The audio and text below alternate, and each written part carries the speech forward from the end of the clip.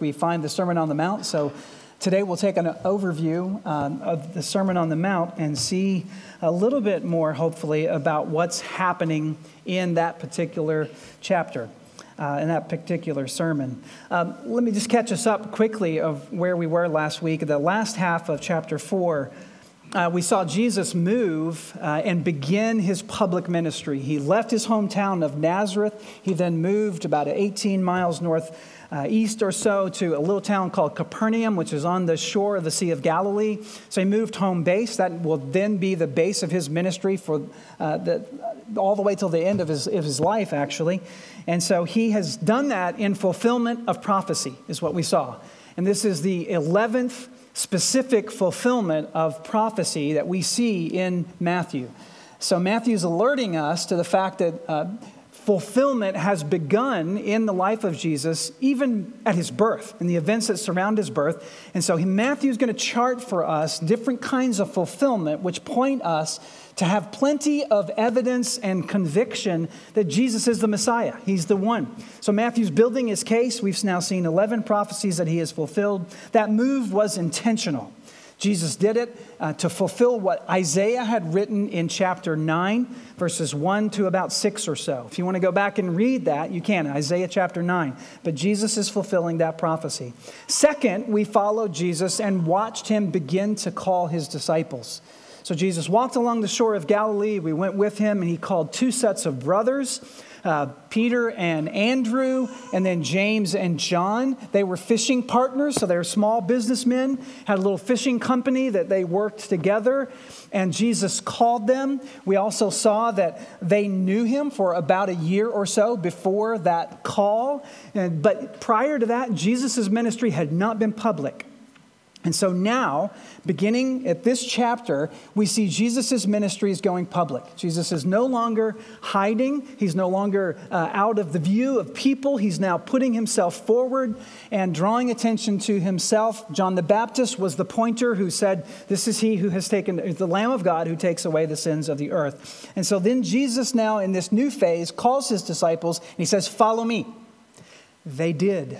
They left everything. They left their business. They left their ships, the boat, the fishing. They left parents. And last week, some of you were troubled by the fact that the disciples would leave their elderly dad with the fishing industry, and just walk away and leave him. Luke tells us that he actually had some servants who were with him. They did not completely abandon him. But we see a call from Jesus. Guys, I have something for you to do now, and it's not fishing anymore. Jesus said to them, "I will make you fishers of men." And they respond, all four of them wholeheartedly respond to the call of Jesus. And then the public ministry begins. And I want to read the last couple of verses of chapter 4. So if you're in your copy of Scripture, just go with me to the last couple of verses of chapter 4. This will help us get an understanding of what Matthew's doing and how this flows into chapter 5. So let me just read those two verses, 23 to 25. Now, he went throughout all of Galilee, Jesus, of course, teaching in their synagogues and proclaiming the gospel of the kingdom and healing every disease and healing and every affliction among the people. So his fame spread throughout all of Syria. And they brought to him the sick, those afflicted with various diseases and pains, and those oppressed by demons, and those having seizures and paralytics, and Jesus healed them. And great crowds followed him from Galilee and the Decapolis and from Jerusalem, Judea, and even from beyond the Jordan.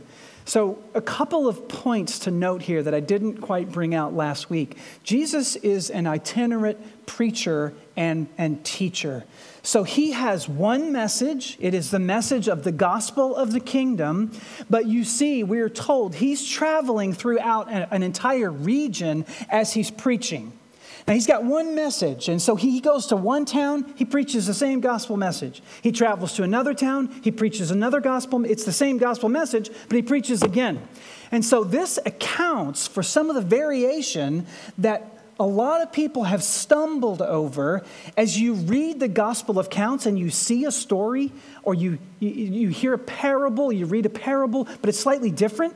Luke will record one. It sounds similar, but it's quite different. Some people have stumbled over this. And I just want to remind you, an itinerant preacher goes preaching a message which he will naturally sort of flavor to his audience. But he's preaching the same thing. So it was not one series of lectures that he gave in one location, but he's actually preaching in many different locations. And so there will be variations, just like when we had 2 services a while back. I would preach the same sermon in each service, but I would always say something slightly different, or a different analogy would come to my mind. It's the same sermon, but it's different. Do you get what I'm saying? So sometimes people would stumble over the fact, well, Luke says it this way, and Matthew says it this way. And I just want to keep before us an idea that as Jesus speaks to different languages or different cultures, because we have an entirely Gentile area. Galilee is majority Gentile, even though it's largely Jewish. And yet he's preaching the same message, but tweaking it here and there. So it doesn't prove inconsistency. It actually adds to the authenticity of it. But what Jesus is doing is preaching the gospel of the kingdom. So Jesus is a teacher. He is a teacher and a preacher. We saw that. And then we also see that Jesus is a healer. Now, I make note of this because a lot of people, we want to have Jesus as a great moral teacher, but we want to avoid that supernatural nonsense. Jesus won't allow that. He is a preacher and a teacher and a proclaimer of the kingdom. He's also a healer. He touches people. He is a lecturer, you might say, but he is also a doctor. He proclaims the truth, but he also delivers from demons. He teaches the gospel elements of what it means to be in the kingdom of God, and then he demonstrates the power of that teaching by freeing people from demonic oppression and disease and all kinds of pains and afflictions. And this truth came to me as we were singing. We just sang about bowing before the Lord Jesus. I can't bow without significant pain because I had a knee surgery on Friday. So I have a little stool here I'm going to sit down on in just a minute because I was talking with the doctor and I said, can I preach on Sunday? And he said, well, it all depends on how long you preach.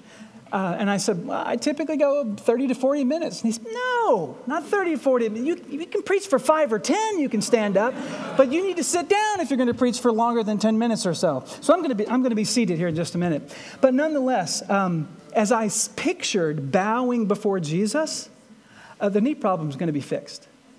He's going to take care of all of the physical issues. When you bow before him one day, no physical problem. Every ailment, gone. The body that is failing some of us as we get older, it'll be corrected. And there will be no physical pain in bowing before Jesus. In fact, there will be great joy. We will bow before him with great delight in the thrill of our soul to stand before our Lord and our God and our Maker with great joy and no knee pain. Jesus is a healer as well as a teacher, and we need to receive him as both. He is authoritative in doctrine